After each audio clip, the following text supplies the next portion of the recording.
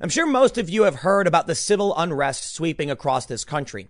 It had its peak in early June, but now it's ongoing for nearly 58 days in Portland, and it's expected to get worse tonight.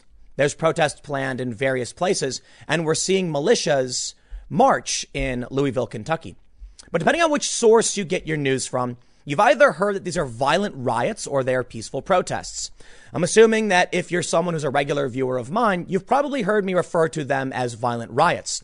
I have evidence to back this up, but the bigger point I want to make today is going through the news, the claims put out by very powerful, large mainstream institutions, fact checking them, showing you what's really going on to the best of my abilities and breaking down the lies. But it got me thinking. Donald Trump has long said that the media, the fake news, is the enemy of the people. What does it really mean to be the media? It depends. It depends on your colloquial understanding of the word. I mean, to be honest, I'm a member of the media and I have a massive audience, much larger than some of these news organizations. But with their combined viewership, there are people in media who operate simply to push a political narrative, maybe to make money, maybe to help someone win an election. I honestly don't know, but the fake news is seriously bad right now. And it may be the worst I have ever seen. Dare I say, it seems that certain portions of our media institutions, I'm being very careful with my language here, are proving Trump is right. They absolutely are the enemy of the people. I'll give you a simple example.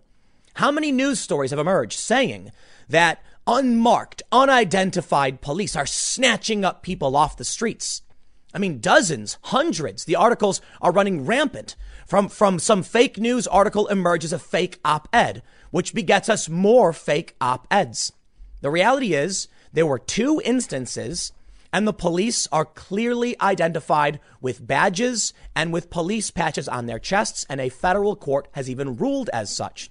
Now, you can disagree with the morality of this tactic of policing, but it is a fact that police use unmarked vehicles across the country. That's not new. And it's a fact that there are plainclothes police officers, not new either. And it's a fact that this news is so insanely fake. I believe it's causing massive and serious damage to our country.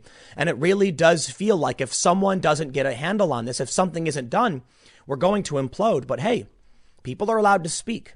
So the best I can do is make a video like this, going through the latest news pertaining to the ongoing unrest, notably in the Pacific Northwest, to tell you what's really happening and show you the proof. Again, you can disagree absolutely with the morality of the policing. I'm not going to tell you whether it's right or wrong. I'm going to show you that the media is lying. Why? I don't know. Maybe they're just inept. But this is a very serious problem, which is resulting in damage to our institutions. Police in Seattle now telling residents they cannot protect them as the riots sweep through the city. Should we have police? Well, it depends on your perspective. But if you believe what the mainstream media has been telling you, you probably have a warped view of what's going on. If you don't believe me, give me about 15 or 20 minutes to break down exactly how they lied and show you where the lies are. Again, morality isn't the question. The question is, are you being told the truth? Now, before we get started, head over to timcast.com/donate if you'd like to support my work. There's many ways you can give, but the best thing you can do, subscribe and share this video. I am doing this video intending to reach people who might not be familiar with what's going on with the fake news and why Donald Trump refers to the fake news as the enemy of the people. I'll give you a really simple example. The Washington Post's Eric Wemple, who's not that bad, says Trump called the media the enemy of the people. He means it. But Trump has repeatedly clarified and stated he's saying the fake news, the people at these media companies who write fake stories for reasons we can't say, we can't read minds. We can assume it's for politics, it's for money. But Trump is talking about the fake news, and he specifically refers to certain organizations, say CNN, which absolutely has put out fake news. I'm going to prove it. Give me a second. We're going to walk through some of these stories. First, let me show you this story from the Washington Post, because I think it's appropriate considering what we just saw from the other Washington Post story. They say it was like being preyed upon. Portland protesters say federal officers in unmarked vans are detaining them. Wow. Sounds scary. Sounds crazy. Unmarked vans. Here's where the story begins. Let me read it. Federal customs officials said Friday their agents had detained a demonstrator in Portland in a widely seen video circulating online that showed two men in apparent military garb taking a young man wearing all black into custody, defending the apprehension by describing the man as being suspected of attacking federal agents and property. The defense came as federal authorities were under criticism for their tactics from elected officials. In a statement Friday, CBP said its agents had taken the action in the video and that they had information indicating the person in the video was suspected of assaults against federal agents or destruction of federal property. Notice how the story that first emerged just said unmarked vans. That's true. The vans are not marked. How then did the story start to evolve from unmarked vehicles to secret police force? NPR saying grabbing unmarked people. Then we see CNN mysterious arrest video with unidentified police. Whoa, wait a minute. At first, we knew they were police. Now they're unidentified police. And it evolves. Unidentified federal officers are scooping up protesters in Portland. Are other cities next? Wait, what do you mean are other cities next? This is just happening in Portland. And they're not unidentified federal officers. They were just in an unmarked van. They're clearly marked as police. Do you see how that evolution happened? The first story says unmarked vehicles. They then say unidentified police, admitting we know that they are police. But which agency, which badges? Now, this is actually a lie. We know what agency. They're wearing the patches on their arms. We can see it in the videos. It then becomes unidentified federal officers, still in the realm of police. Then it's Homeland Security was destined to become secret police. Then, barely worth a discussion, the DHS official dismisses uproar over use of unmarked vehicles in Portland. You see how the story just keeps moving on and evolving. And then we come to one of the latest pieces by Vox, the crisis of the Republican Party. How did we go from two viral videos of cops using a long-standing tactic of unmarked vehicles? It happens everywhere across this country, with clearly identifiable patches on their arms and police on their chest. Yes, they have badge numbers. To all of a sudden, it's the Republican Party. This is why Donald Trump and many others say the press is the enemy of the people. I do not believe that many of the journalists who are doing this realize they're doing it. I think many of them are completely inept. They see a story and the language changes. One story going back 2 weeks persists to this day. New stories get written over and over again, where now, a week later, having only 2 video clips of identifiable DHS police officers becomes a crisis of the Republican Party on July 24th, where they literally say in the piece, they say in both cases referring to Reconstruction, it was uniformed soldiers, not unidentified state security forces from an alphabet soup of obscure DHS agencies. They were being used to protect moves towards racial progress. They say outside of Northern Ireland, there is no example of state security forces being deployed under circumstances like this in any democratic state. This is an op-ed piece that is just taking all of the fake news that's been written by a ton of people, and they've pushed the story to its extremes. Information laundering. What started as someone wearing a helmet in all black who is suspected of engaging in rioting, being questioned for but an hour and a half, turns into Trump's secret police. But hold on. A judge denied the Oregon Attorney General's motion to restrict federal police actions. Why? Because as it turns out, the judge says they were clearly identified as police. He says in both instances of a federal seizure, it is either admitted or clearly visible that the agent's uniforms say police.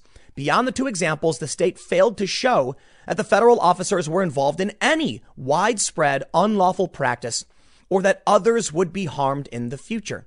It has presented no evidence of any official orders or policies and has presented no evidence that these allegedly illegal seizures are a widespread practice.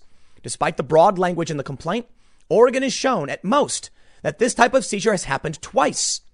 And what? The people were detained? That's it? So why is the media pushing the lie? I'll tell you. Most of these people are playing a game of telephone. Someone writes a story. The Washington Post literally just says it's unmarked vans detaining people. So what? Have you ever been to any major city?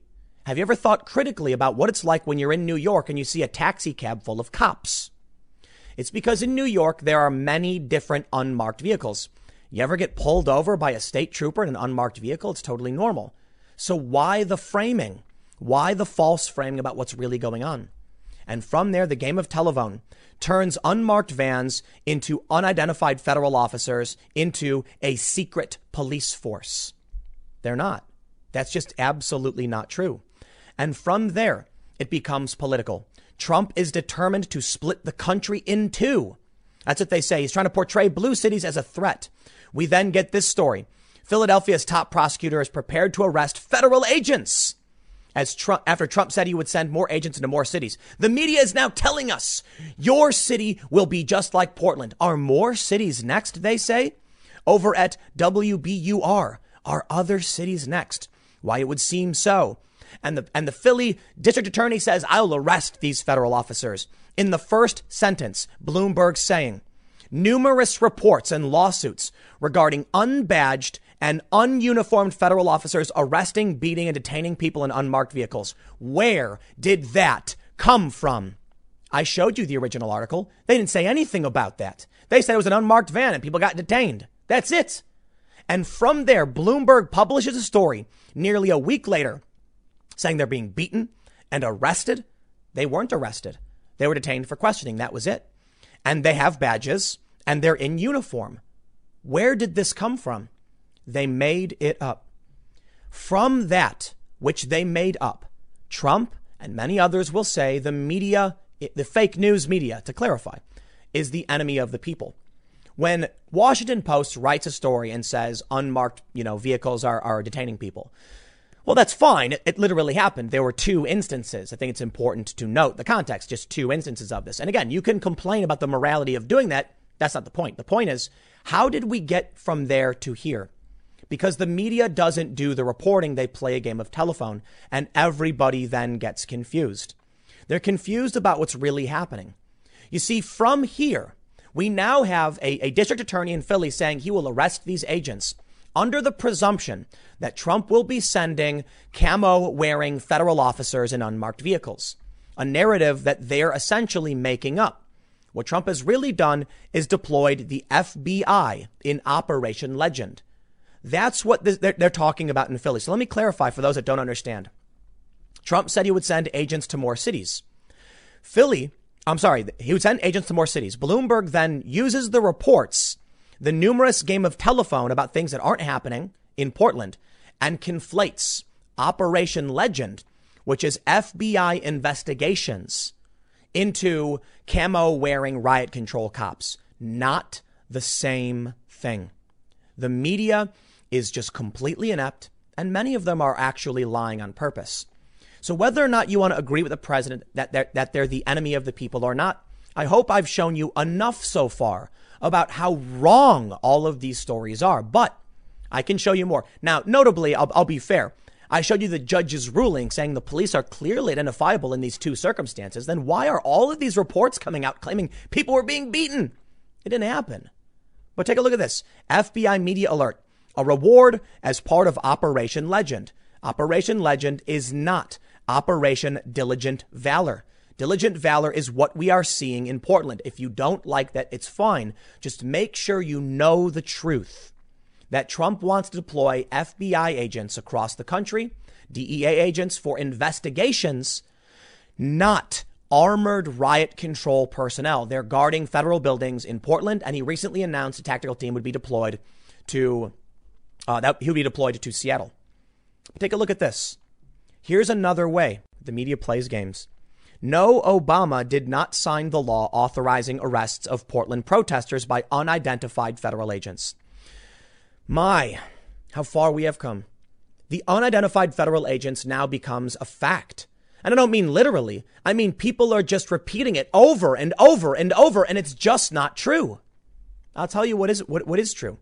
Obama did sign the NDAA indefinite detention provision. Now, they're not referring to that specifically, but the criticism is that Obama in 2011 empowered future presidents sweeping authorities for arresting individuals, with the ACLU saying President Obama's action today, December 31st, 2011, is a blight on his legacy because he will forever be known as the president who signed indefinite detention without charge or trial into law. The executive director of the ACLU said the statute is particularly dangerous because it has no temporal or geographic limitations and can be used by this and future presidents to militarily detain people captured far from any battlefield. The ACLU will fight worldwide detention authority wherever we can, be it in court, in Congress, or internationally. That's the NDAA indefinite detention provision. Now, Trump isn't using that. What's happening in Portland is actually really simple. Bellingcat lays it out, okay? On July 4th, Portland's 39th consecutive night of protests, more than 1,000 people assembled in front of the Justice Center. They began launching dozens of commercial-grade fireworks into the concrete facades of both buildings, prompting a response from the police and federal agents inside both buildings. The whole situation prompted the first major federal response to Portland's nightly protests. I know many of you may have already heard a lot of this stuff because I've covered it in many of my segments, but I'm doing this because there are many people who don't understand just how fake all the news is that's coming out. They don't understand how fake it is. And I was having a conversation with a friend trying to go through all of the layers of fake news, and it is becoming impossible. So I thought maybe I just need to dedicate a whole segment to going through all of this to show you what's really happening. The edge of all-out war. Bellingcat's reporter on the ground seems fairly sympathetic to the left-wing groups that are throwing commercial-grade fireworks at the building, starting fires, trying to cut through the barricades. But as Bellingcat says, it was the 39th night. Now, in filings from Operation Diligent Valor, they say, on the morning of July 4th, the DHS Rapid Deployment Force implemented tactics intended to positively identify and arrest serious offenders for crimes such as assault, while protecting the rights of individuals engaged in protected free speech activity. You can say they're wrong. That's fine. But the argument is that these people have tried to, they broke into the courthouse. Okay. They say it stepped up its response to increasingly violent attacks in the Oregon City on July 4th, the day after a group of people broke into the courthouse, according to the affidavit by the FPS. That's the Federal Protective Service, their regional director, Gabriel Russell. You can argue they're morally wrong. That's fine. Just as long as you know.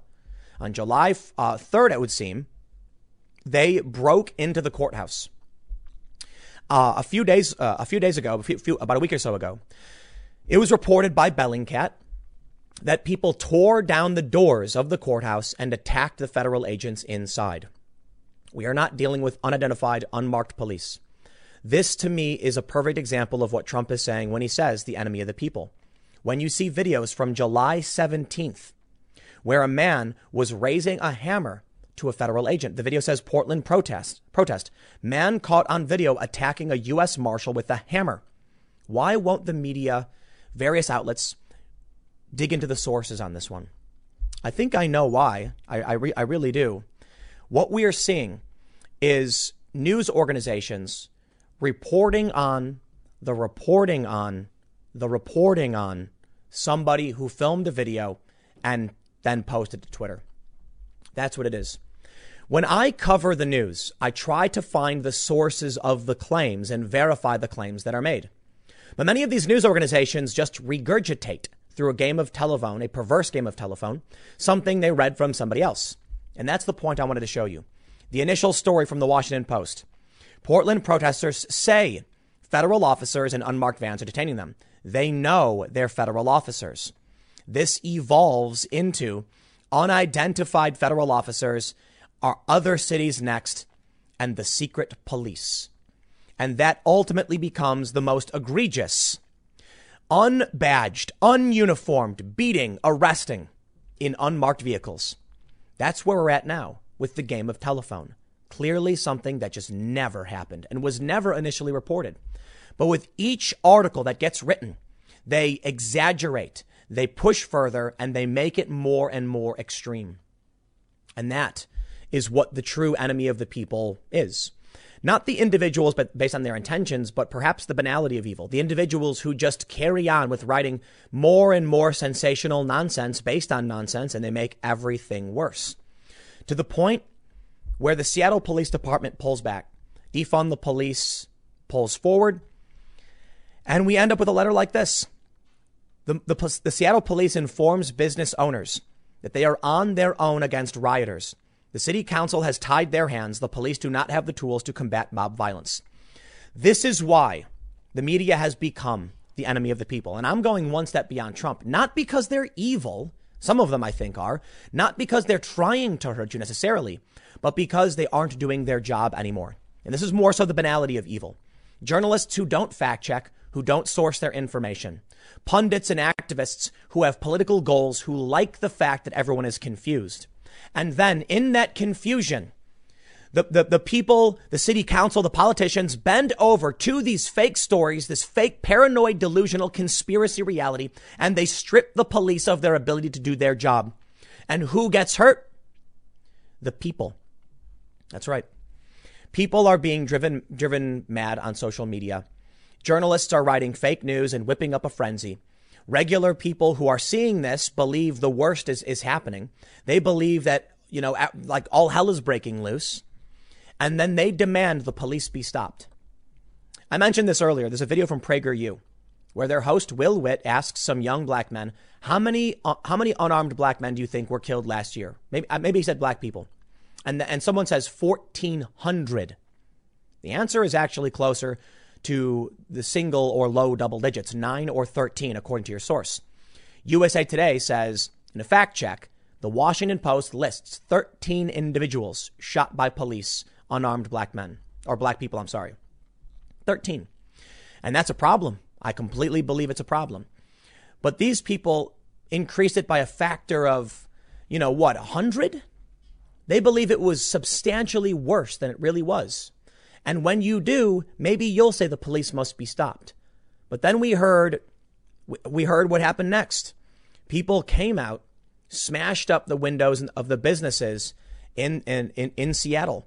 And it was the innocent bystanders, the civilians, who ended up getting their windows smashed out. Now, full disclosure, to be completely fair and honest and transparent, a judge has now ruled the police can use their crowd control measures. So it's good news for the police, and it's good news for the citizens. The federal government is intervening to protect the people who are being victimized by mob violence. But the fake news is causing it. And the fake news also exacerbates things like this.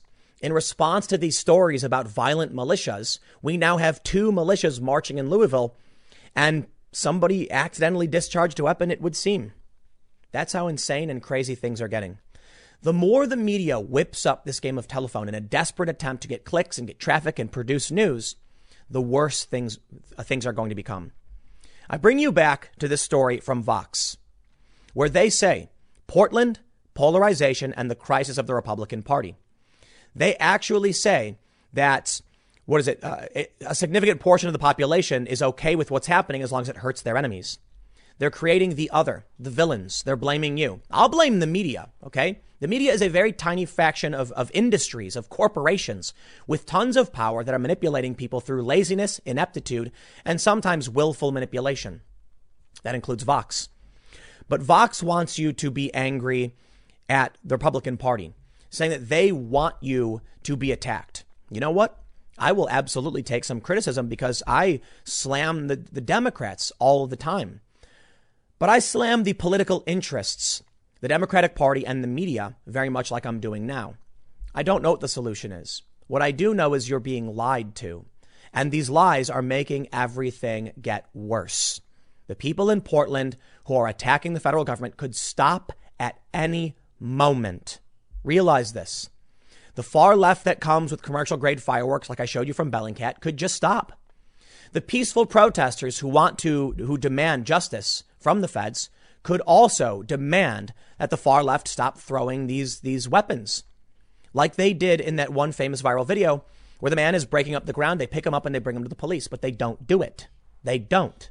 The polarization will just keep getting worse. So you know what? Vox is correct. There are people who are okay with this so long as it hurts their enemies. And so long as we follow down this track of media playing a game of telephone instead of sourcing the root of their information, things are going to get worse and worse. So I'll tell you what I try to do. I try to make sure that when I report on something, I'm looking at the source information. I don't settle for some op-ed from a conservative website. I use a third-party fact-checking agency, NewsGuard, on all of my sources, and they even give Vox a green light. I try to make sure that if someone makes a claim, I watch the video. And there you can see that these people don't do it. July 24th, this is just yesterday, they took a week-old story and rewrote it again to its extreme. And so did Bloomberg. So maybe this is why they're the enemy of the people. Maybe this is why Trump is right. The fake news is damaging this country beyond recognition. You can criticize Trump. You can say he's the worst president in the world, and you can vote for Joe Biden if you want, or the Green Party, or the Libertarian Party, anybody you want. I'm not here to tell you what you should believe morally, but I am here to tell you that you're being lied to. I'll leave it there. Share the video if you think it's important people see how bad this stuff is. Otherwise, I don't know what else to do. But I will see you all in the next segment coming up at 6 p.m. over at youtube.com/TimCastNews. Thanks for hanging out. I'll see you then. Last night in Portland, there's purportedly 2 different stabbings. Now, I'm not entirely sure it could be the same stabbing, but there is a video going around showing an Antifa guy appear to stab someone. The video is really grainy. It's hard to know exactly what happened, but we'll get into all of this. Suffice it to say, last night in Portland was one of the craziest nights we've seen yet. The violence is only escalating. The DOJ has announced 18 people are being charged federally with crimes, arson, assault on an officer. And here's what you can get from the media. All in with Chris Hayes, Mehdi Hassan. It's time we use the F word. Fascism. Oh, now's the time we use the word fascism. I just happened to think you've been, my understanding was that you've been using the word endlessly for the past 5 years. Fascism. They use it every single election cycle. Whenever a Republican is running, the Republican is a fascist, blah, blah, blah. Look, I got to be honest. What's going on in Portland is getting, I don't want to say boring, but yeah. And this is how the news cycle works. So I want to talk to you about what happened with these stabbings and go through the evidence. But I want to point out some very important things. The reason the media hasn't been covering, say, the mass riots that just happened in Seattle. Did you know about them? If you've been following my videos, you probably do. 150 people showed up at Cal Anderson Park, where the Chaz used to be, and then went around smashing up windows and buildings. There was an explosion. And the Seattle police recently just told all of the people of Seattle, because they're expecting riots tonight, you're on your own. You know why? Because the judge has said you can't use riot control munitions. So the cops are like, we're not going to go out if we can't do anything. So it's on you. A federal judge is now blocking this, apparently saying, no, you guys can do this. Tell them to shut up. We'll see how things play out. But it's getting spicy. It is. There's right now in Louisville, Kentucky, 3 percenters, and you've got the NFAC coalition, 2 opposing militias. They're counter marching or whatever you want to call it. I don't know if they're protesting, but things are getting really, really spicy. It's stories like these from MSNBC that have made this happen. If you want to know why it is someone or potentially 2 people got stabbed in Portland last night, and I'm hearing it's 2. It's just hard to know because we got to dig through everything and the news is just breaking. Blame the media. Blame the media. There's videos. Let me jump over and see what we got here. Gary Weiss says, here is a demonstration of how to break into a federal building. Acetylene torches are always brought to protests, as we all know. Why in heaven's name are the feds targeting such peaceful rioters? P.S. This is not a PR guy for the protesters, but a New York Times reporter. Mike Baker tweeted, some protesters are working to cut the fence. The feds are targeting them. This is not a protest anymore, and it's not even a riot. It's something else. When an armed group of far left, they've got knives, they're stabbing people, and they're pulling out torches to cut through the barricade set up at a courthouse. They've already breached the building several times. It's a battle. It's some kind of conflict. Call it whatever you want. Domestic insurrection, fine, but it's not a riot. Now, listen, a lot of people, I see comments where they're like, play the videos. If I play the videos, you will not hear me say anything because YouTube will take them down. If you go on Twitter and look up at Gary Weiss, at Mike Baker, at Andy No is probably your best source. That's Andy, NGO. You can go to Twitter and you can watch these. So I'm going to show you the news and I'm going to show you what I've found and what I'm seeing. So I apologize if I can't play all of these videos in their entirety. Otherwise, this video wouldn't exist at all. We have this tweet here from Elijah Schaefer. He said, the alleged perpetrator of the Portland riot stabbing is Antifa. This week, Antifa also threw a blade at federal officers, according to evidence provided by the DOJ. We can see here in a video, this one I can play for you, where someone explains basically what happened. And I believe this is, I don't want to say this is the victim, but this is somebody who was with the victim. And here's what they had to say. Sitting in the car right now, I've never seen so many federal agents and police in my life. My friend is hidden behind these cars. There's so many people here. He got stabbed by Antifa, and I tried to tell them that this dude was following us. As soon as my friend turned around, this dude stabbed him, tried to run. I'm hearing things that he got beat to death or something and that he got arrested. There's a lot of stuff going around. I'm in shock mode right now, and just pray for me and pray for my friends, please. So here's that's what he had to say. Now, apparently there is a video of what happened. All right. I don't know if it is the right video. It's the video that's going around. People are asking, is there video showing what happened with Antifa? Yes. And again, I can't really play the whole thing in its entirety, but I can show you some stills. You can see here, this is the man who was purported, this is the guy they say was stabbed. All right. This is the guy in the overalls who apparently walked up, was following them for some time. So this guy fell back. And then when this dude was walking up to the cameraman, he came around, put his arm around him. I wonder if we can advance a little bit. You can see right here. He came up, put his arm around the guy. And then the other guy makes a gesture where this dude in black falls over and they start yelling, he just stabbed him. He just stabbed him. Get him, get him, get him. Well, they did get him. Here's a tweet where I show the image again. The video it's hard to see. I hope I have this right one. Yes. So here, Andy No has tweeted, a mob beats a man in the middle of downtown Portland. They say he stabbed someone. They said, arrest him now. Who do they want to arrest him? So this is another thing that people have been pointing out. In this instance, there's a video. In the video, they're yelling, call the cops. This guy stabbed somebody. But I believe these are not Antifa who are like yelling, hey, my friend got stabbed. The people who are, the video that went up says one of our reporters gets attacked while confronting Antifa following them is from the Common Sense Conservative. So you can see that right here on YouTube. And you can see in the comments, man, look what people are saying. That's why you should keep your hands off people, evade and survive. Dude, he never should have went and put his arm around him like a tough guy. Not saying this was his fault, but I'm saying you guys need to maintain distance. Never let yourselves be that vulnerable. That's a really, really good point. My position is don't violate, the non-aggression principle, as someone else said that, but I agree with it, right? If someone's following you, look, man, in America, you can walk down the street. It might be annoying, but if you go up and you grab someone, they could snap and go nuts. And we know Antifa is nuts. So keep your distance, stay safe. But more importantly, don't put your hands on people. That's it, man. Don't put your hands on people. A lot of people are saying, don't get that close to Antifa. They're violent. They don't care about you. That's another really good point. A lot of people are saying there was another stabbing, and I do believe I have a clip of that as well. This is from Black Rebel. He says, I got stabbed in Portland by Antifa on my way to hospital. I don't know if this is the same guy. I don't think it is because I looked at some of his tweets. But again, listen, man, I'm just trying to give you a base level of understanding of what's going on. There have been a few people who are like, oh, you're just pulling up videos. Yes, not everybody knows who the sources are. Not everybody knows who to follow. Not everybody knows what's going on. We'll get a clearer picture as things develop.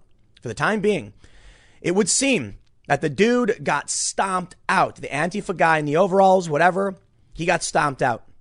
This is all following, as most of you know. What are we on? 58? Day 58? I don't even know, because I'll tell you this. Every time I read an article, it's like 55. Then later in the day, they're like 56. And I'm like, do you mean tonight or do you mean tomorrow? Like, what day did this start? All right. I think it's not 58. I think it might be a 57 or whatever, but whatever, man. It started, I think, on May 25th, but it's like gotten a lot worse. Now, there are photos popping up. Thousands of people showing up in Portland. Thousands. And it is the fault of the media. This story right here, the fault of the media. You see, Antifa far leftists, it was a small group, breached the courthouse on July 4th. Even left-wing sources confirm that they broke in. They cut through. And as I mentioned, the tweet from Gary Weiss, they're using a torch to try and cut through the barricades that the police have set up. A torch to cut metal. This is not a riot. This is tactical. Some kind of tactical insurgency. Call it whatever you want. But they did get in the building on the 39th night. That's according to Bellingcat, which seems to be very sympathetic to these extremists. After that, the feds came out and started putting up barricades and protecting the building. Protecting the building includes going around and clearing the streets of people who are throwing explosives, commercial grade fireworks and bringing torches and weapons. We recently got a ruling from a federal judge. The state of Oregon sued the feds, tried to get a restraining order stopping the feds from enforcing the law. And they were arguing that the secret unmarked police had jumped out of an unmarked vehicle and snatched some people up. The judge straight up ruled, nope. The only evidence they have are two moments where the police claim they detained people and moved them to the courthouse so a large crowd wouldn't form. That was it. They're also easily identifiable. The judge even said in the only two instances you can show of these unmarked secret police, they're clearly marked. They have their badges on. They have their patches on their chest, on their arms. And apparently the judge said, he was like, even if there's no probable cause, showing two instances is not widespread. So demanding a restraining order makes no sense. Yeah. The law as it stands is operating as the law is supposed to. The officers are allowed to detain and question. The officers asserted probable cause. They said this person matched the description of someone who committed violence. And now the media has run rampant with a fake narrative about secret police. And the media has drawn out all these people. So let me tell you, while they're blaming Trump, saying Trump sending in the feds is causing all of this, they're lying to you. The whole thing, the entire time, has been lies.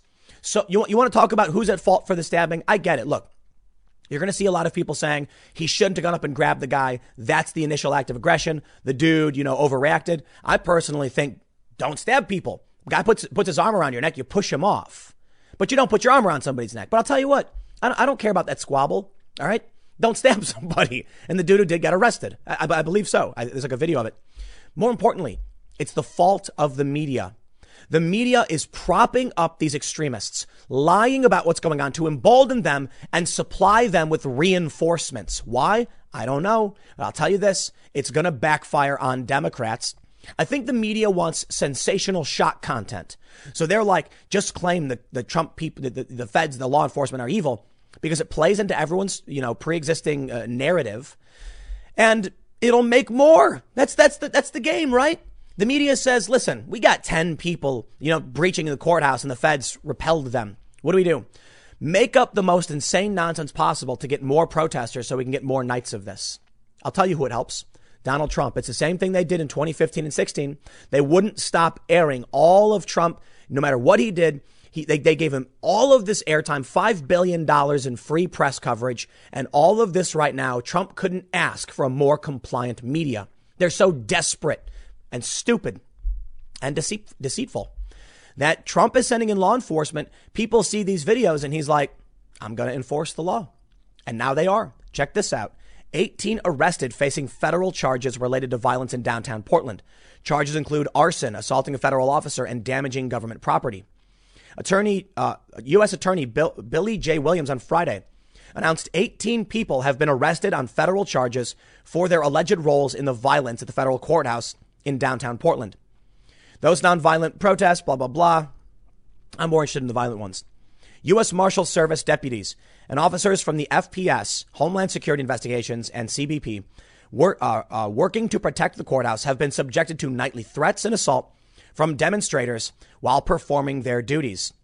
Members of the media were allowed to tour the courthouse on Friday. Williams said anyone who defends the destruction is only enabling it. Blaming federal agents for protecting federal property is an easy out for people who want to politicize this. You have to ask the community how long they are willing to tolerate this mindless violence. Meanwhile, the Justice Department and Homeland Security offices of Inspector General opened investigations into the conduct of federal officers during the protests following complaints from the public and Congress.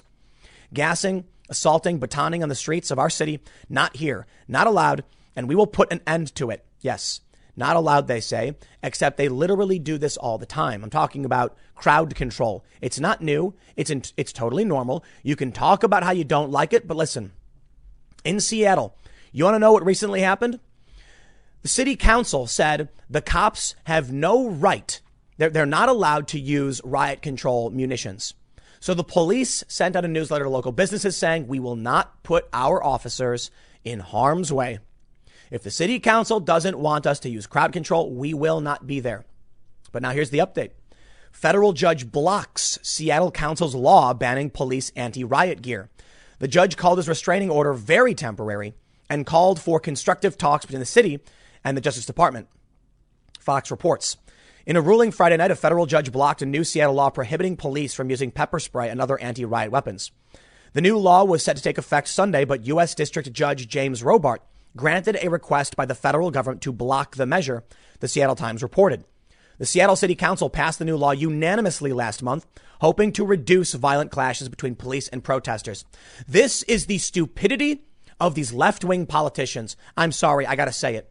When the far left shows up and they say, burn down that bring that statue down, burn that building down. And the government goes, in order to prevent any violence, we're going to do everything they say. Do you know what you're telling them? You are telling the far left that it worked.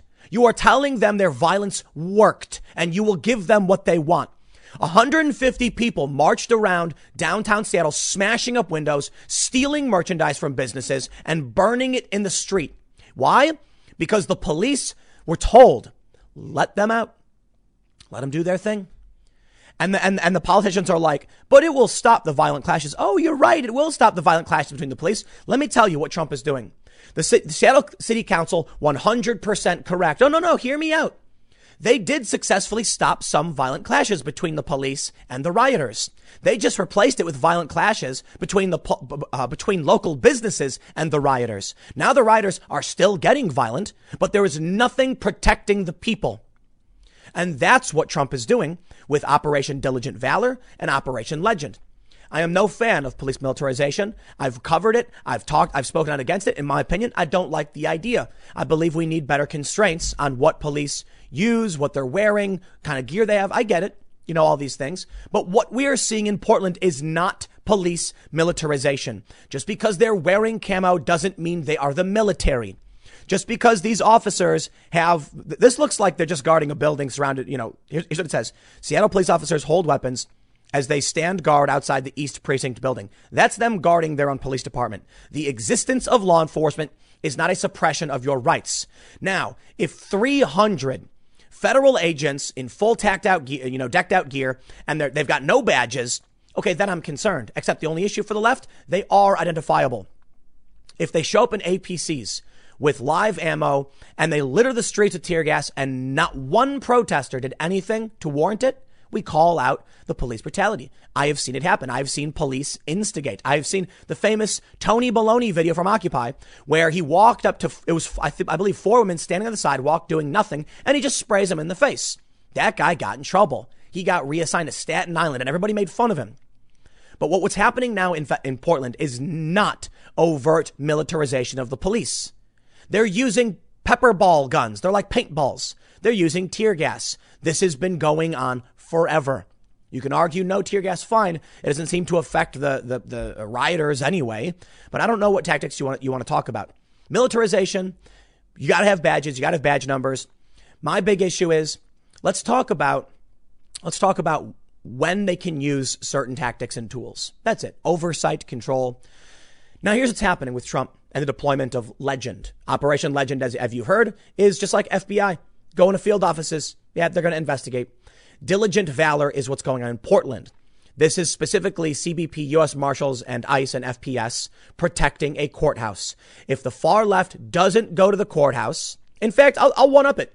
If the far left and these groups of people went to the courthouse and the protesters, the real ones, held the extremists accountable, none of this would happen. Period. None of it would happen. The police wouldn't come out because there's a guy with a torch cutting through a barricade. There's people starting fires. And that's when they come out. So I'll tell you what. You see these videos, and I've been following many, many journalists, and they all show very similar things.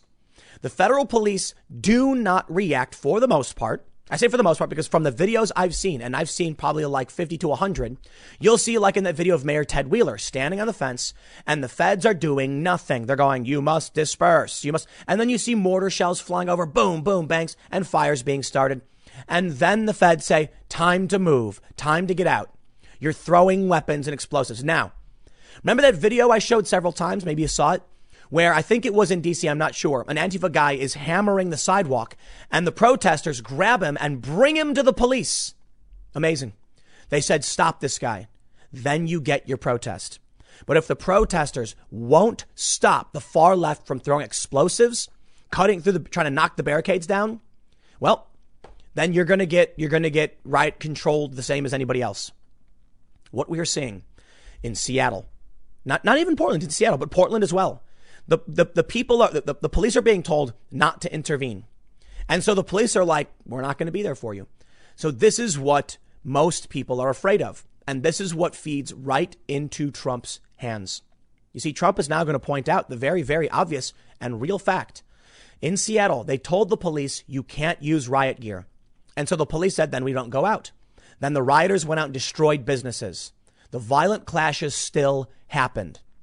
Except the only difference, it wasn't just the police fighting protesters or rioters. It was rioters destroying the lives of innocent people. And that's what you can expect probably today, because it's supposed to get a lot crazier tonight. And if the police can't do their jobs, well, then they won't. I don't know if the Seattle police are planning on coming out. We do have this ruling, which is very interesting. They say this.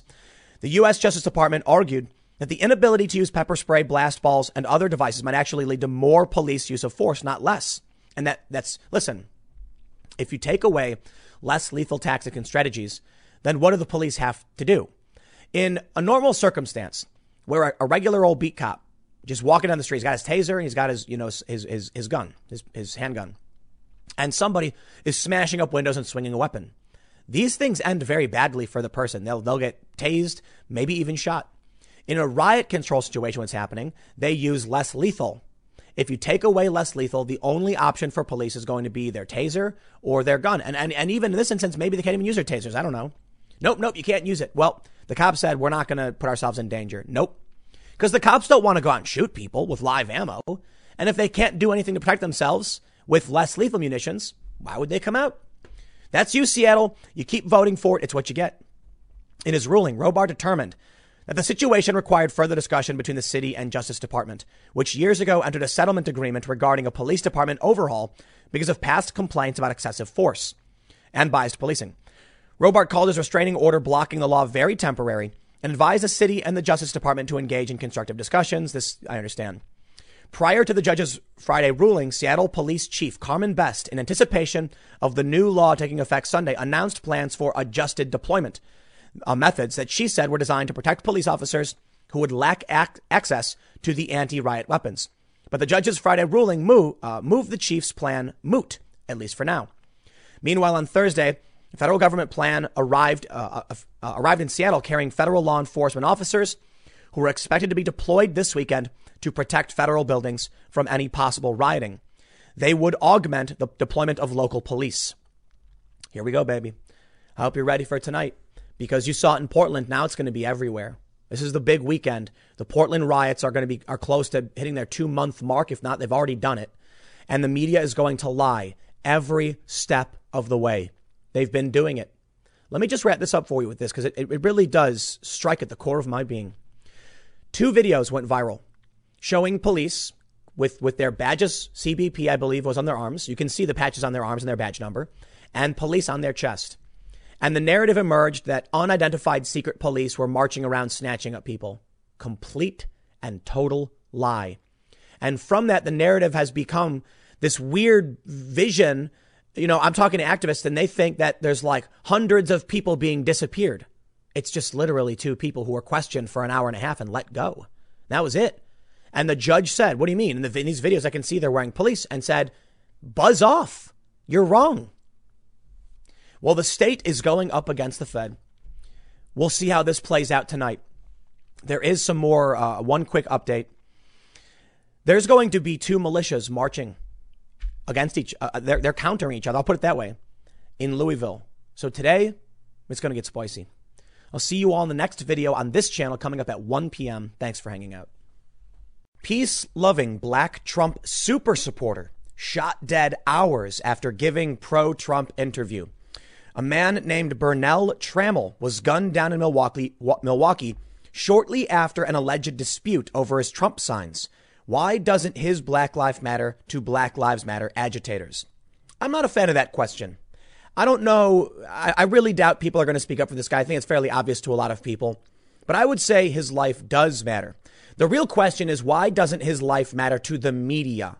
This is why I'm a critic of the media all the time. The protests, the riots, the escalation, it's always because the media props up these stories. Not this one, but the other stories. And they falsely frame them.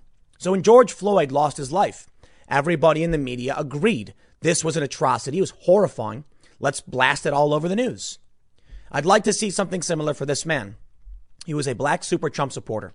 He has signs. 2020 Trump, 2020, re-elect Trump, 2020. He knows what 2020 is all about. Holding a sign that says vote Donald Trump 2020. Apparently someone had talked to him about his support for the president. And then shortly later, when the guy came back, somebody had gunned this man down. And they believe it may have been related to his signs. I believe this man's life matters very much so. I believe Black Lives Matter. Now, the movement, the fundraising, the weird donations, the far left that are co-opting that name are turning it into something entirely different. If we want to talk about fighting for justice, it includes this man. I'd love to see the media actually bring it up and say Black Lives Matter. I don't think they will, though. I've gotten a lot of comments because of what's been going on in Portland. And I'm talking about the police, they're being attacked. And sure enough, like clockwork, you get a bunch of people commenting on Facebook saying things like, you never speak up about police brutality, blah, blah. The fake narrative. How many moderate, liberal, independent conservatives, not progressives, did speak up about George Floyd? Basically every single one. All of them. I mean, you saw Sean Hannity, Glenn Beck talking about George Floyd. I dedicated countless hours to what had happened to George Floyd. I even read the coroner's report. And this is never enough for these people. And then when I put out a video like this, talking about the horrifying tragedy that is the loss of this man's life, they pretend like it's biased, like I don't actually care about the cause, because it supports a Trump supporter. This man should not have died. He should not have died. And we don't know why. Now, Trump supporters are already saying he's a hero and he's a martyr. At the very least, there are two ways to view it.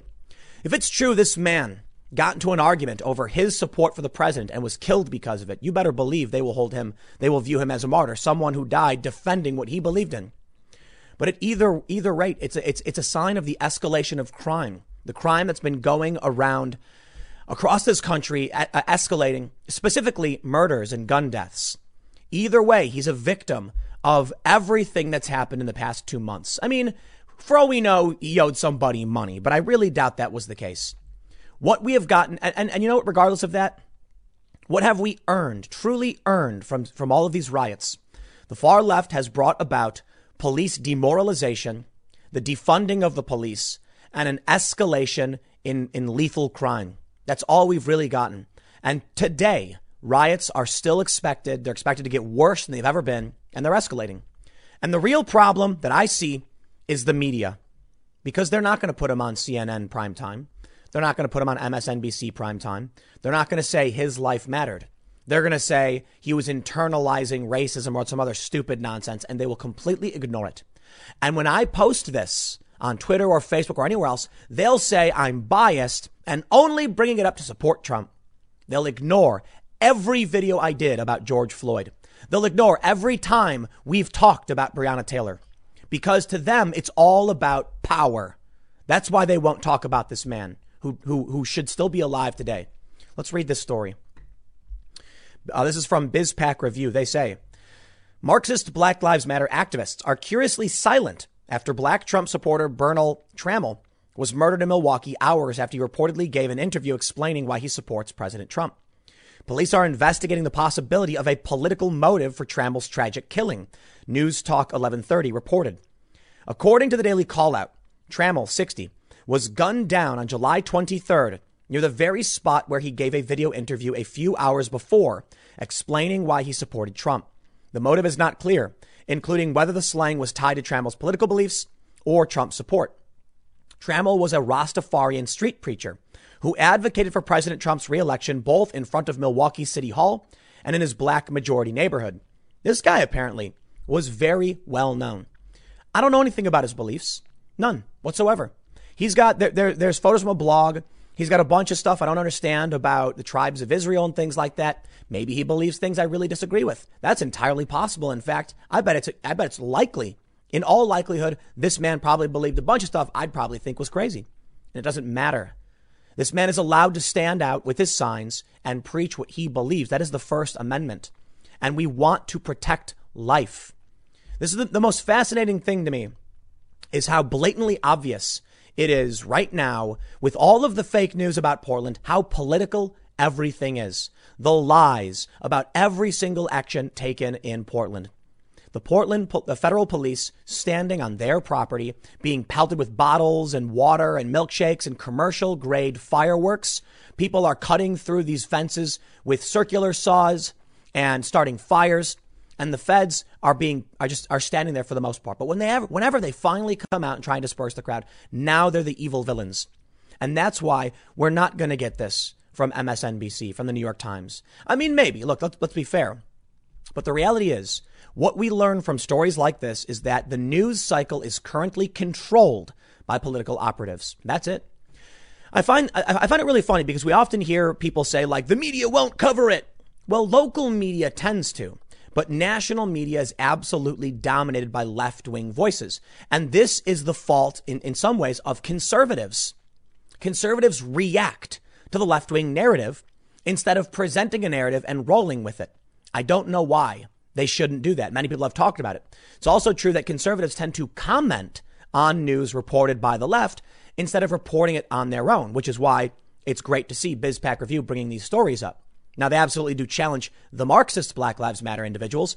And I will absolutely say that it's unfortunate that the phrase Black Lives Matter has become a slogan for a far left group of individuals.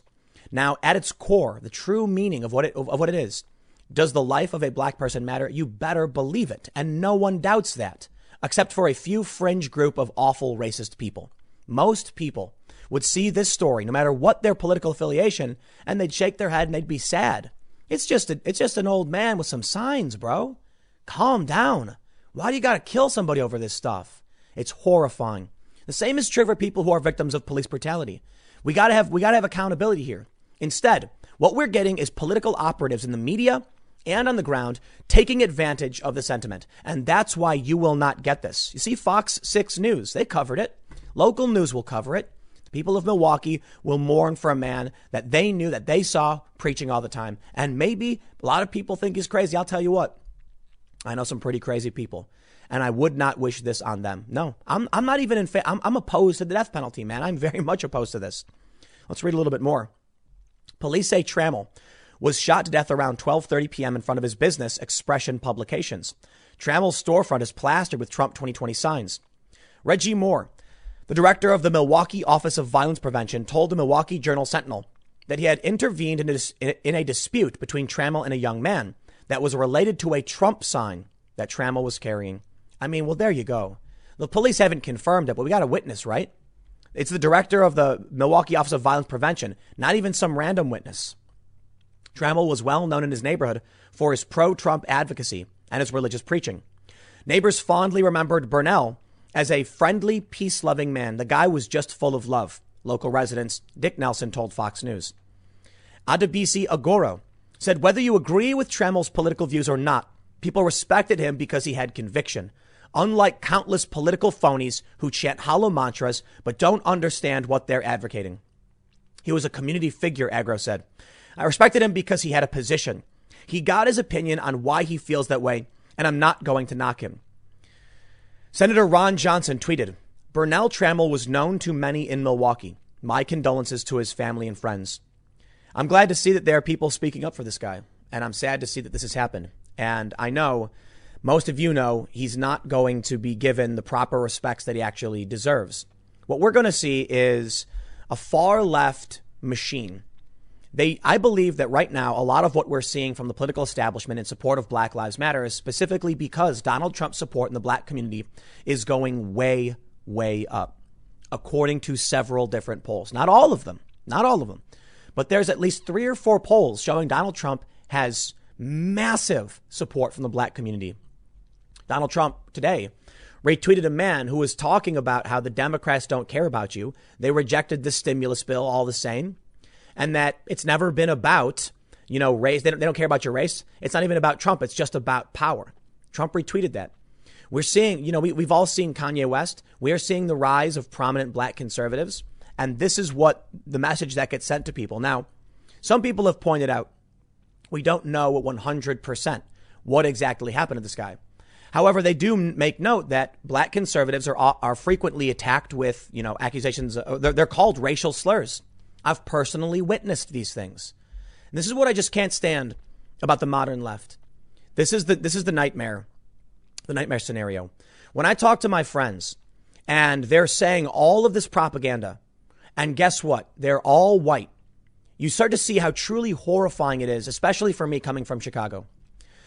A large group of protesters in Chicago apparently went to the mayor's house demanding the police be defunded. Do you know where the crime happens in Chicago? Like the violent crime, the murder? It happens in the poor areas. It's not exclusively the black community. It's the South Side, and it ranges, there's different minority groups across the South Side. We need the police. I've had my problems with cops, 100%. But these are the areas that need the police the most to be held accountable for one, but to actually make sure the crime doesn't happen. Now, of course, when a crime is happening, the police can't get there in time. They're not perfect, but the police patrolling can help prevent this stuff. They can help get criminals off the street to make sure that people don't lose their lives. And what ends up happening?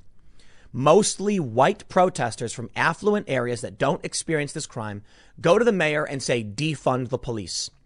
It is shockingly racist. It is shockingly white supremacist. Now, maybe I don't mean it in the proper way they use it. They claim proper. What I mean is when you have a bunch of white people who live in, affluent suburbs, and these are the progressives are mostly college educated, making $100K a year. That's the average progressive activist, according to the Hidden Tribes report. When they don't experience any of this crime or violence, and then go to the mayor and say, take away their police. This is exactly the problem with the defund the police movement. In the end, what do you get? Just like with the McCloskeys, who are able to hire private security, you will see rich people, when the police are defunded, hiring private security guards, buying weapons, and defending themselves adequately. It will be the poor communities that will have no way of protecting themselves. It'll be the poor communities that are overrun with violent crime, taking away their resources. It's truly a fascinating thing to behold. That instead of saying police accountability and police reform, they're saying defund. In some instances, disband, and others, abolish. Just get rid of it. Imagine if they went around saying that Medicare wasn't functioning properly, that it was corrupt. Therefore, we must abolish Medicare. You'd be like, wait a minute. That doesn't make sense. Abolish Medicare? Why would you do that? People need access to medicine, even if it isn't perfect. Yeah, people need access. You'd say reform it. Fix it. Fix the problem. That's not what they're advocating for, though. They say defund means defund. It means take their money away. They say, yes, we mean abolish the police. And in the end, it is the poor who will suffer. And the rich will have their fancy private communities, their gated communities, and they'll put armed guards in front of them. Many of these suburbs will put up fences and gates, and they'll protect them. And they don't experience this level of crime anyway because they don't live in these big cities. But they want to take away from you the people who swore an oath to uphold the Constitution and protect you. That's what they want to take away from you. Imagine if the fire department came out to try and put a fire out, and then they fumbled around, fell down, and actually made the fire worse.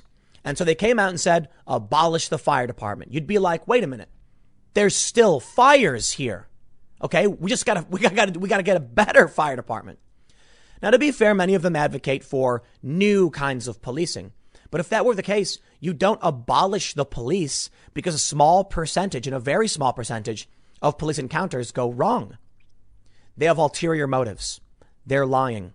And that's why they won't tell you the story of this man of this man, Bernell Trammell. They won't tell you his story. They're not going to prop him up. They're not going to put it on the website. They're not going to prop up a Trump supporter. Of course they won't. It's sad stuff, man. We got some more. They say naturally the Marxist Black Lives Matter movement said nothing about this black life that was lost due to street violence. Why? Presumably because Trammell was murdered by a white cop. Presumably because he wasn't murdered by a white cop. Black Lives Matter, they show this tweet. 7 years of fighting, growing, loving, and winning. Every day we have shown up for Black Lives Matter, and we will continue. Deep bow of gratitude to all chapters and Black-led groups showing up for Black life. Yeah, for sure. I'm down with that. I saw a video from PragerU, and Will Witt, their host, asks a group of young black men, I believe it was like at a skate park, maybe not, how many unarmed black men had been killed or black people had been killed by the police. And one guy says 1,400 in the past year. He's like, in the past year, how many think have been killed? He's like 1,400, hundreds, thousand maybe. The answer is, depending on your source, 9 or 13 have been shot and killed. The amount of individuals who have been choked or killed is a bit higher, but still extremely low relative to the hundreds of millions of police encounters that occur across this country every year.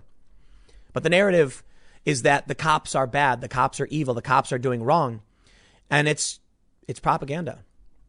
For those that aren't familiar, because I mentioned something called the scaling problem very often, but I do want to make sure I can mention it in this scenario to explain how they manipulate the media. If 100 cell phones, brand new cool cell phones were released to 100 celebrities, and 1% was broken, that's a lot. You get one guy going, hey, my phone broke, and people will be like, how'd you break it? Why'd it break? That's weird. Most people wouldn't care. You hear one story about a broken phone, so what? But that's still 1%. Now, what happens if they issue 100 million of these new phones and it goes out to everybody, but 1 million of them are broken? That's still 1%, the same margin of error. But now 1 million people are screaming and everyone hears it and says, whoa, what's happening? All of the phones are broken. That's how social media works. One person in Portland gets grabbed in a viral video. A second person gets grabbed in Portland in a viral video. 2 videos. That's it. 2 videos. And the officers are wearing police patches, and they have the patches on their arm identifying who they are with their badge numbers. And now there is a widespread narrative that secret police are roaming the streets of Portland, snatching up peaceful protesters who did nothing wrong, which is absolutely not true. This is the scaling problem. Because now with social media, you will have 100,000 people all saying the same thing, playing a game of telephone where they regurgitate fake news and then spew it out. And every time someone tweets a bit of fake news, someone else picks it up. It's called information laundering. And then eventually you end up with people who believe just absolutely psychotic information. Now, I've experienced this myself. There was a post on a far left forum about bringing guns out in, I believe, Portland, and this was like a year ago. And so I tweeted it out like a far leftist is talking about bringing guns. Someone else then screen grabbed it, wrote an article, and then another article emerged and it says the far left is arming up for a riot. And that's information laundering too. It's not unique to any one faction. The difference? Conservatives and moderates will be banned from social media like that. The left is allowed to engage in overt and insane conspiracy theories. I mean, take a look at what Twitter did with QAnon. I don't know much about it, nor do I care. I hear it's just a lot of bunk nonsense. So Twitter banned 7,000 accounts, shut down a bunch of links and said, no more of this. Okay, fine, sure, whatever. Your platform, right? But when it comes to left-wing conspiracy theories and fake news and lies like the police, they just let it go. You literally have 2 conspiracy theories. One that alleges Trump is fighting the deep state. To clarify what I mean about not knowing a whole lot about it, that's the gist of what I know about it, like Trump is fighting with the deep state or something. That there is an establishment government that is out of control and fighting against the president that must be stopped. On the left, you have an insane conspiracy that Trump is a Cheeto dictator fascist who has deployed secret police around the country, he hasn't, to secretly rendition and detain people. It's basically the same thing. What's the difference? And now thousands of people are showing up and attacking federal law enforcement officers. Why does Twitter allow one and not the other? All that matters in the end is that they're skewing people's perspective of what's going on, leading to a lot of dumb people to just believing the fake news, ignoring stories like this, and banning those who dare call it out. In the end, regular Americans who aren't politically active are probably sitting there right in the middle as the whole narrative shifts to the far left. In the end, I imagine regular people aren't going to be happy with this. There was an ad that was produced about the riots in Portland. I tweeted about this. And it shows the mom block linking arms. It shows the federal law enforcement officers beating that guy who was standing, in front of the fire, the guy who claimed to be a Navy vet. And they say that Trump is a fascist, he's a dictator, and this is Trump's secret police and all that. And I thought to myself, they really underestimate American selfishness. I don't mean that in a disrespectful way. I mean, Americans, like any other person, are focused on improving their lives, taking care of their friends and their family. It's what we do. Not all of us are thinking globally, though many of us do want to make sure we are respectful to our communities and the larger global community within reason. Most people right now are probably just thinking about what I've got to do, what work I'm doing, what I'm going to eat for lunch. And guess what? They are not rioting, least of all, protesting. So when this ad was purchased and it shows the police pushing on a group and there's tear gas everywhere, what do you think Americans will be thinking when they see that ad? The idiots who produced the ad will, because they have no idea what's really happening in this country. They're of the perspective that as soon as the American people see these police officers, tear gassing people, that they'll side with us. Do you know what people really see? They see a riot. That's it. That's all they see is a riot. And they get scared. And then you say Trump is going to send in the police to shut everything down. They're going to be like, good, make it stop. Period. They're not protesters. They're not rioters. And they're not going to sympathize with those who are rioting and protesting. And that's where we are today, man. I don't know, kind of broke away off the subject at hand. But let me make sure I wrap it up with, talking about this man, Burnell Trammell. I don't know what these signs mean about Prophet Jonah. I don't know anything about that. I don't know anything about Rastafarianism or whatever he represents. I don't know who he was. I don't know if he was a good guy, a bad guy. I don't know if he saved a bag of kittens moments before this. I don't know if he hurt a bag of kittens. I don't know anything. The point is, he deserves to have his story told. He should be alive right now. His life mattered. The same as Breonna Taylor, the same as George Floyd, and these people who have lost their lives. His life mattered. Of course, it's not going to be mainstream, high-level news cycle news unless we decide it is. Like David Dorn as well. Fine, CNN, MSNBC, they'll ignore it. Well, then we won't. We will be the ones who say Breonna Taylor should be alive. George Floyd should be alive. And this man, Burnell Trammell, should be alive too. How about we be the ones to make sure we say that these lives, the lives of people, they matter. And I'll tell you this, as I've said before, if someone comes to me and says Black Lives Matter, I'll say, here. You're right. They do. I think the lives of everybody matters. And if you want to use this to represent the loss of life in this community that should not have happened, I will stand with you when civil rights are violated. And if you want to talk about the police officers who are being injured and being blinded, 3 officers may have permanently lost eyesight due to the lasers in their faces, their lives matter as well. If you want to talk about the cops who've lost their lives in the line of duty, their lives matter all the same. You have no right to take someone's life. I 100% oppose the death penalty. There's a much larger conversation around this because, just to clarify as we wrap up, when we defend ourselves, sometimes tragedy happens, and we should never celebrate having to end someone's life, in the name of defense of ourselves or our communities. That's the main point I want to say when I say I oppose the death penalty. But sometimes, things are bad. In this instance, this dude should be standing there on the street corner today holding up his sign, and he's not. But he mattered. So it's up to you guys to make sure that people hear this and learn about it and ask the question, why won't the media bring this guy up? I'll see you all at 4 p.m. over at timcast.net. Thanks for hanging out. The game is rigged, and we all know it. Right now, Black Lives Matter protests are ongoing in the Pacific Northwest. The media is lying about what's really happening. They're blaming the federal government for the extremists who are lobbying fireworks and trying to cut through fences and tear them down. And we're seeing images and videos of things like this. Kyle Kashuv tweeted out a video. Many people tweeted out this video from a protest in Chicago where large groups of people are dancing around and having a good time. Now, you know what? I'm watching these people dance around in Chicago, and I dig it. You want to show up with your friends and have a peaceful public gathering? Why, you're allowed to do that under the First Amendment. The problem is, as Kyle puts it, you are not allowed to go to church. You are not allowed to see your dying relative. You are not allowed to attend funerals. But Black Lives Matter is absolutely allowed to do what they do. The bigger news from the other day is that the Supreme Court rejected an appeal for larger church congregations in Nevada. So apparently you're allowed to gamble at resorts, but you can't go to church. And this is a widespread problem that is shredding up the First Amendment. The Constitution is becoming Swiss cheese. And what happens when you try and point this out? Well, as Kyle learns the hard way, the first response that pops up is that he's dog whistling to racists by pointing out you can't go to church. That's the go-to, the only thing they have for this. Here's the story. Supreme Court rejects Nevada church plea to allow larger congregation. The court voted 5-4 against the request. The government shall make no law. If you want to go to church, you go to church. If you want to gather, you gather. Why is one okay and not the other?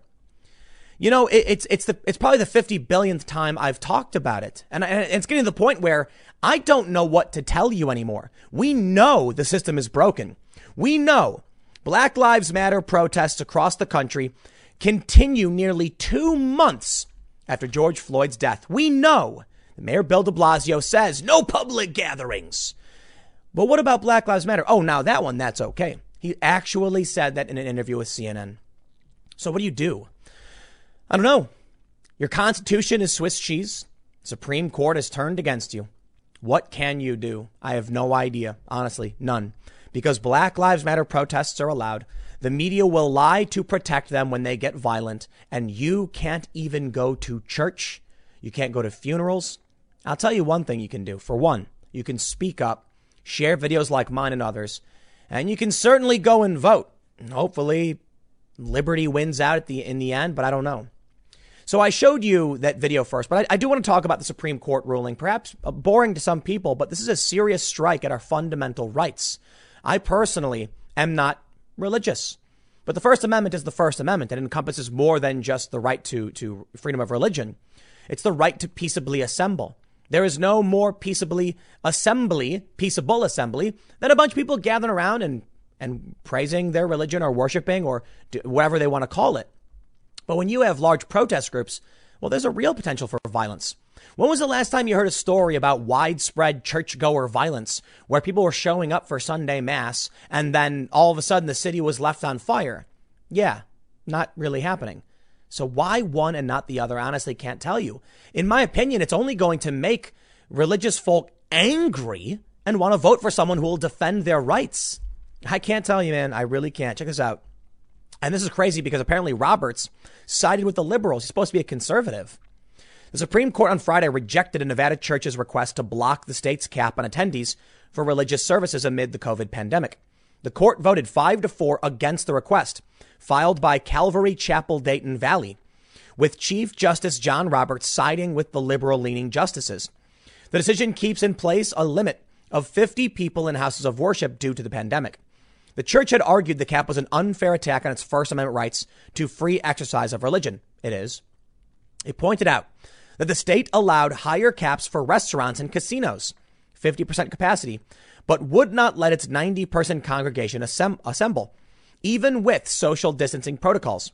A federal court upheld the state's policy, and the church sought an appeal last month at the Ninth Circuit. The conservative justices wrote in their dissent that the decision revealed preferential treatment for for-profit enterprises over houses of worship. The world we inhabit today, with the pandemic upon us, poses unusual challenges, wrote Neil Gorsuch. But there is no world in which the Constitution permits Nevada to favor Caesar's Palace over Calvary Chapel. The Supreme Court's decision was issued without comment. But in his June decision against the church, U.S. District Judge Richard Boulware wrote that other secular institutes that partake in activities similar to a house of worship are also restricted. Other venues with congregating audiences, such as museums, movie theaters, and concert venues, are subject to similar stricter restrictions. It is not enough for Calvary to demonstrate that the directive is intermittently not being enforced against secular activities. Boulware wrote in his decision, Calvary must also demonstrate that defendants are only enforcing the directive against places of worship. This is really interesting because wouldn't it still be a violation of the right to peaceably assemble? It shouldn't matter what the circumstances are. The right shall not be infringed. So if a bunch of people want to show up, can't they? He also rejected the comparison between houses of worship and casinos, pointing out they operate differently and that casinos also remain constricted by substantial COVID-19 related regulations issued by the Nevada Gaming Control Board. The Supreme Court in May struck down a plea from a San Diego church that California's lockdown order was inhibiting its right to free religion. That decision also fell narrowly along ideological lines, with Roberts siding with the liberal faction. Roberts argued against the courts intervening in states' responses to a public health crisis. The precise question of when restrictions on particular social activities should be lifted during the pandemic is a dynamic and fast-intensive matter subject to reasonable disagreement. I have a theory. Maybe Justice Roberts is secretly trying to guarantee a Trump victory come November. You see, he keeps siding with the liberals. And if Ruth Bader Ginsburg is nearing retirement, and I think it's fair to say she is, Trump could appoint a conservative. But Trump will likely need to win another term for that to happen. If Justice John Roberts comes out, and again, I'm being silly here, mind you. If he came out and said, I'm going to side with the conservatives on all these things, well, they would be winning across the board, tons of rulings. And then a bunch of religious folk would become complacent and people wouldn't go out and vote. But now I'm sure many people are mad. Justice John Roberts has betrayed them. They must fight tooth and nail to guarantee Trump wins so that Trump can appoint another Supreme Court justice who will side with them because they're losing. If they were winning, they'd sit back and say, we're winning. What does it matter? And then Biden would win and he'd replace Ruth Bader Ginsburg with a liberal. Maybe that's the real plan. I don't know. I think all I can really say is that Justice John Roberts is siding with the liberals. That's all that really matters. Meanwhile, Black Lives Matter protests haven't stopped. And I'm glad CNN wrote this story, to be honest. I'm glad they did. Because I've talked about a lot. I've talked a lot about how most people don't know that it never ended. The far left has still been going out in various cities across the country and protesting, often very peacefully, and that's great, large groups. But there's also been ongoing riots and violence, especially in Seattle and, of course, Portland, you know. So how are we even still having this discussion? Seriously, I care so little about the pandemic right now. Look, to be honest, I'm a bit of a homebody because I work 16-hour days. But for me, I haven't gone to the movies in a long time. Went out to eat last week or something. Whatever. You know, I'm sick of the nonsense. I can't tell you what you should or shouldn't do. I can only tell you that the contradictions, the fake news, and the lies have become too much for me to bear. How are you going to have 2 months of nonstop protests and then these videos of people dancing in the street, the thousands of people in Portland every day, but then claim that our businesses should be shut down? It makes no sense. How are you going to argue you can't go to church, but you can go to Caesar's Palace? Now, I get the argument the judge was making. They each have their own specific restrictions. Yeah, well, you can't stop someone from peaceably assembling. Then whatever. But here we go. They say, CNN says, the Black Lives Matter protests were rekindled after George Floyd. Portland, Oregon has remained a flashpoint. In other parts of the country, the protests in Portland were mostly, as in other parts of the country, okay, CNN, the protests in Portland were mostly peaceful, though they have at times devolved into violence, vandalism, and arson. Literally every night they do, okay? But at least they're telling people it's actually happening. So we got Chicago. Look at this. Did you know this? They gathered at Lori Lightfoot's. We got L.A., New York City, Boise, Denver, Los Gatos, California. They're protesting 100 people. How many people live in Los Gatos? Is that big city? I have never even heard of it. It means the cats, by the way. I like it. Louisville, Roseville, Minnesota, Saginaw, Michigan. Strike for Black lives in 100 cities across this country. The protests haven't stopped. So look, with all the poor reporting CNN does, I'm glad they're at least still letting people know what's happening. That way people like me can see it and say, I don't care about your stupid church rules. It means nothing to me. Talk to your doctor for your advice on what to do about the pandemic and ignore the politics of it, because the politics of it is completely broken. Everybody's lying. And why should I be bothered to listen to what these arguments are in the political space? I'll talk to my doctor. We'll do our best. But I'll tell you what, man, the system's broken. When I see my left-wing friends complaining, I'm like, you realize this is why people don't believe you, right? I'll leave it there. A couple more segments coming up in just a few minutes, and I will see you all shortly. Joe Rogan is out. He is leaving Los Angeles, moving to Texas because Los Angeles sucks, and we all know it. Okay, I'm kidding. But Los Angeles is overcrowded. It's got a ton of problems, especially with the rise of COVID.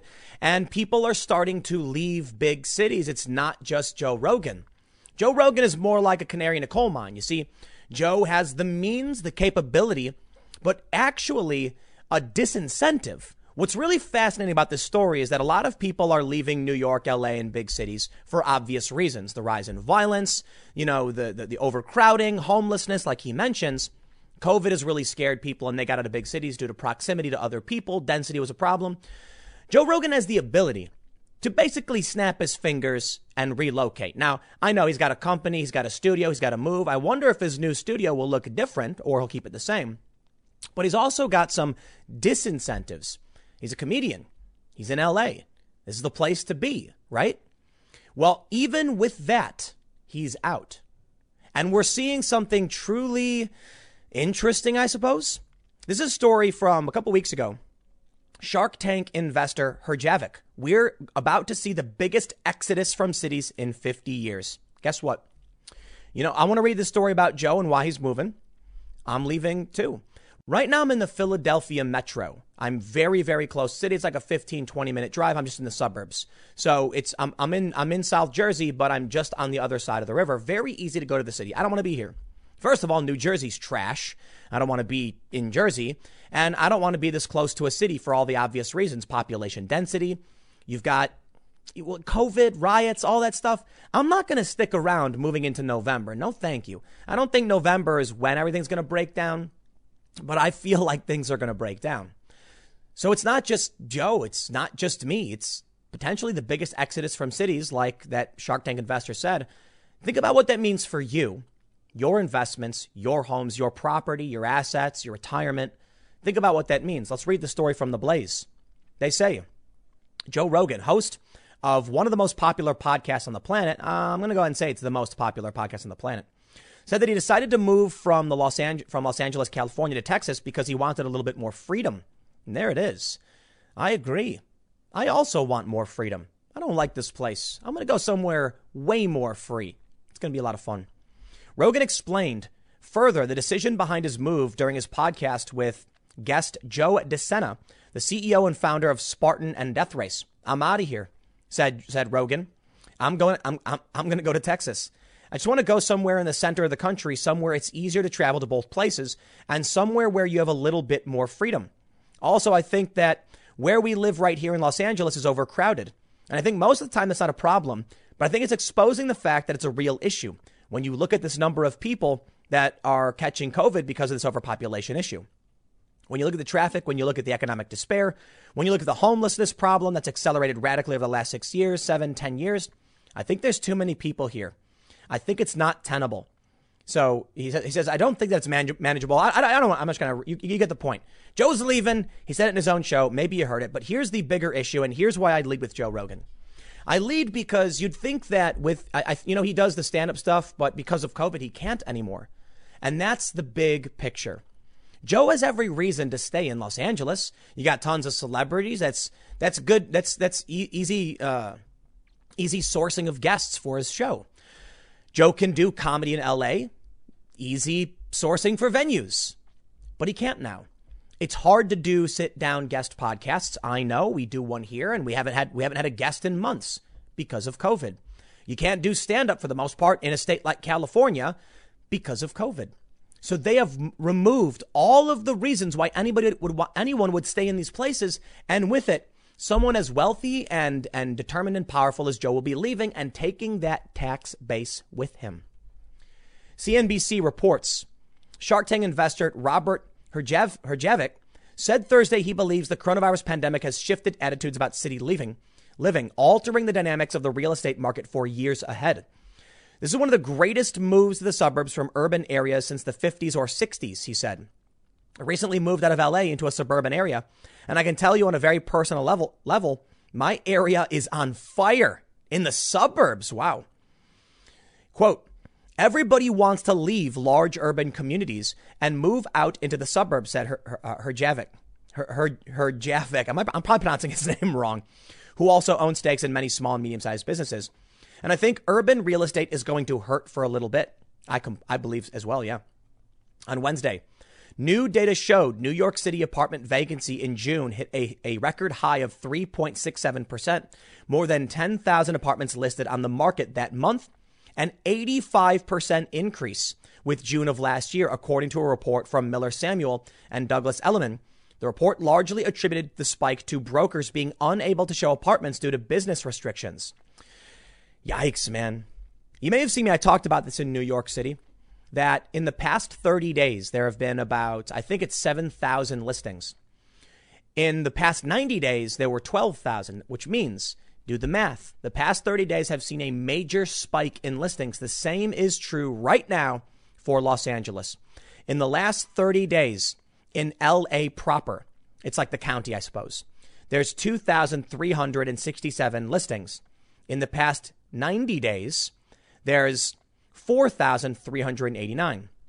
What that means is the last month has double what the previous months had in terms of listings. Now, obviously, some listings go away. That's the important factor. Some people buy things within this time frame, so it's not perfect math. I've tried to make that clear. I don't think I did a good job of it.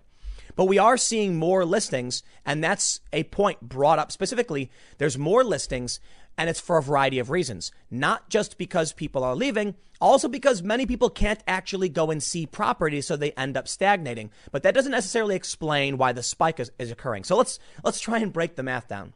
Some people said, Tim, you're missing the point. The listings from 90 days ago, many of those actually get bought up. I say, no, you're missing the point. They can't show the properties. Get it?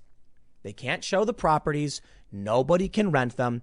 The riots break out in June and listings spike. That's the point. I know the math's not perfect, but you get the point. Cities are in free fall. People are leaving. Nobody wants to live here for a variety of reasons. And you're seeing it now with Joe Rogan, and you're seeing it with me personally. When COVID broke out, the governor of New Jersey did such a horrifying job. I'm not talking about like, wow, what a bad politician. I'm talking about killing elderly people in nursing homes level bad job.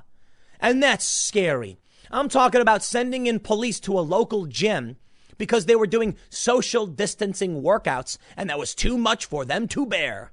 Meanwhile, the Dollar General, literally attached to the same building, had normal traffic. Why? It made no sense. The whole thing was ridiculous. So I'm done with this, okay? I don't want to be in an urban area. I don't want to be in New Jersey, and I'm going to get out, same as most of these other people. Realogy Holdings CEO Ryan Schneider told CNBC on Thursday that the company is also observing the coronavirus's impact on where people are looking to live. The suburbanization trend has been the strongest in the New York City area, he said, but it's not limited to it. The real estate company, which owns such brands as Coldwell Banker and Century 21, also is seeing the trend in California and other areas. In every urban geography, the web traffic of people and what they're searching for has changed versus 6 to 12 months ago to be much more suburban. Even in the urban geographies where the rotation has not happened in the actual housing purchase and sales yet, the consumer searching is going in that direction, and we continue to see that through the whole COVID crisis in the last 3 months. The coronavirus pandemic has brought about questions for the real estate industry, both in the commercial and residential sectors. On the commercial side, uncertainty persists about the long-term shift to remote work, which many companies adopted in March in a bid to slow the spread of COVID-19 and how it will impact demand for office space. You know what? I'll wrap it up with a relative non sequitur. War with China. And immediately everybody went, wait, what, Tim, what? We're talking about cities and economy. No, hold on. I want to go there. A lot of people are fleeing cities. We are decentralizing our economy in many ways. We're moving out, and this is going to help urbanize certain areas in the burbs and also suburbanize certain rural areas. Not all good, not all bad. Some of it is good. We are facing a potential war with China, a dramatic escalation. the exodus from cities into more rural and suburban areas can help make sure that if we do get attacked, we will be decentralized a bit more. If everybody lives in New York and LA, then in a war, they just target those cities and then we're in serious trouble. So for all of the bad that's come with COVID and all of the bad that's come with the riots, it's going to help us tactically, I suppose, if we do end up seeing a hot war with China. Though I do think it's more likely going to be cyber warfare. I think it's going to be information war. We'll see how things play out. But there is a net benefit to everything we've seen. I think the Second Amendment is now stronger than ever. I went out and bought a bunch of guns for the first time. A lot of other people bought a bunch of guns, and a lot of people moved out of big cities. So we're seeing it for a lot of reasons. I don't know what we can expect going forward, but I'll tell you this. I do not want to be where I am by November. That's just me. I don't know if you guys want to stick around in your cities if you live in a city, but I'm going to choose to not be in the city when the election time comes around. Maybe I'm paranoid, but I'll tell you this. Remember when I said a year ago on the Rogan podcast, things are going to get spicy? It's going to get crazy, and I'm building a van to GTFO? Well, the spiciness is here. 2 months of rioting, all right? Don't take my word for it. Maybe it all calms down. I don't know. But I'm going to take care of myself. I hope you do the same. I got one more segment coming up in a few minutes, and I will see you all shortly.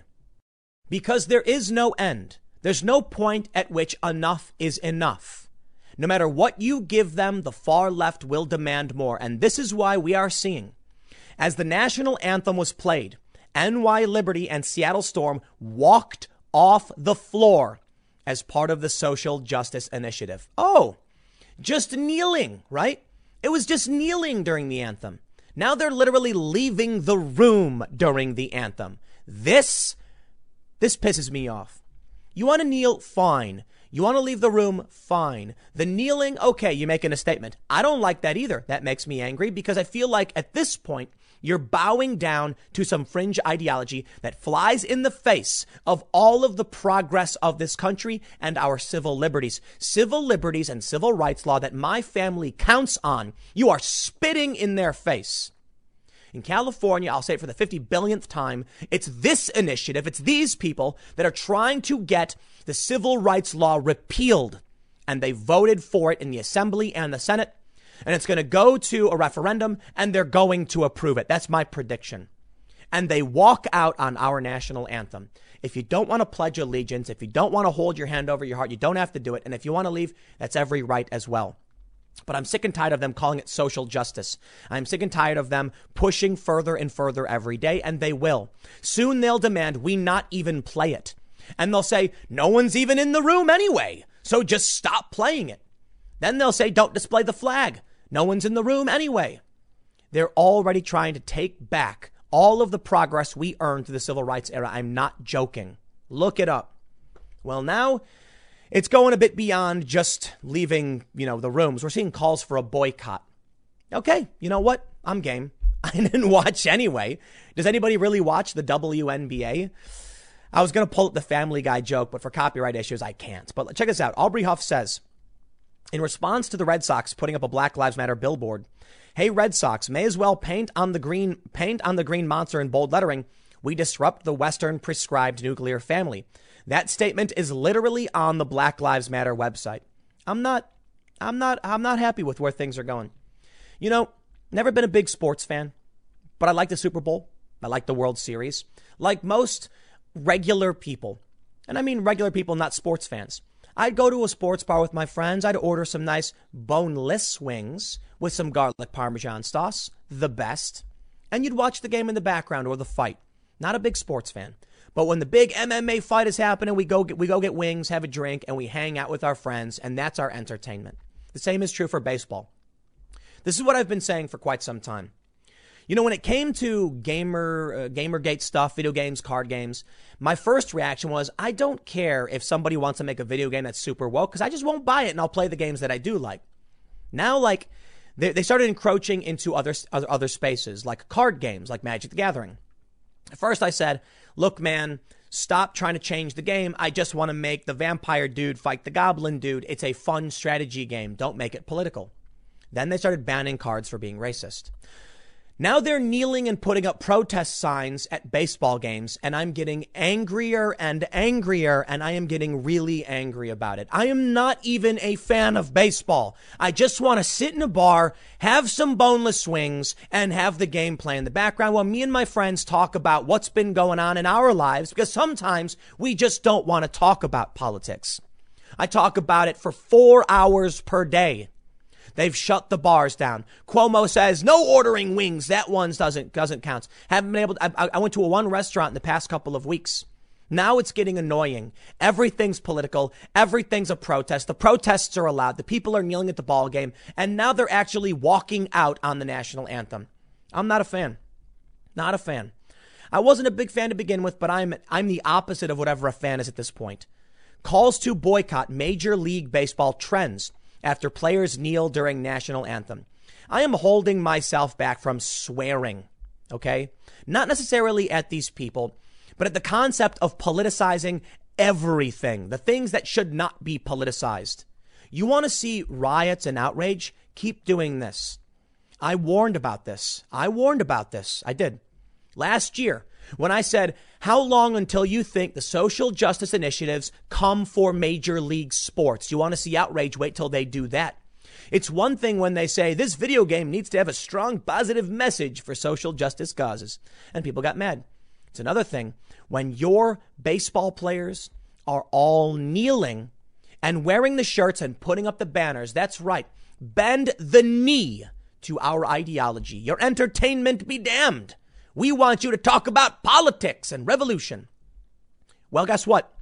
You're going to lose your fans. Not that you can have them in the stands anyway because of COVID, but you're going to lose your fans. And you're already seeing a ton of people. The best thing they could have done, literally nothing. You know why? If Major League Baseball did nothing, then people wouldn't care. Like nobody would say anything. But they decided to enter the fray, and now you will reap what you have sown. People like me who barely were fans to begin with, but would go to a ball game for fun. I don't want to have anything to do with it. I think I've been to one ball game in the past 4 years. It's a fun thing to do every so often. Some people have season passes. Some people want to go to every single game. It is a fun thing to do. Man, look, sitting in the stands, you get a nice ballpark dog. Those are some of the best, right? Get some nachos, some drinks, maybe some wings, hang out with your friends. You know, I saw this really cool thing. I guess it's like a common thing where it's a cup. And the lid of the cup is actually a dish that holds your French fries, and you can drink and then dip the fries. How awesome is that? Now that is ingenuity. That is American invention right there. Now what's this? Now I don't even want to think about it. Because listen, if you want to protest, that's fine, man. I don't care. It's America. For me personally, there's very few places of refuge now to get away and sort of detox. Every day I read nothing but news. The last thing I want to see is when I want to sit down with somebody and be like, oh yeah, there's baseball's on. Yeah, they'll go, the guy's got that's a home run. And then everyone's doing this Black Lives Matter kneeling thing. And I'm just like, I'm sorry, man. I'm going to put on cartoons or something. I'm going to put on some cartoons from 2010 before all this stuff started happening. I got good news for you. I got good news for you if you're a part of the industry. You may have lost all your fans because they can't come out to, because of COVID. And you may have lost many fans because you decided to get political. But the good news is they decided to go full on Black Mirror in one of the creepiest things I have ever seen. Virtual fans will be digitally placed when they play these games. Good. You'll need the fake robo fans because you won't have any real ones left after all the stupid things you're doing. But I gotta be honest. This fake fans thing, look at this. No fans, not on Fox Sports. Thousands of virtual fans will attend the game. They are putting fake CGI people in the stands. This is one of the creepiest, most nightmarishly dystopian things I have ever seen. You know what? Fine.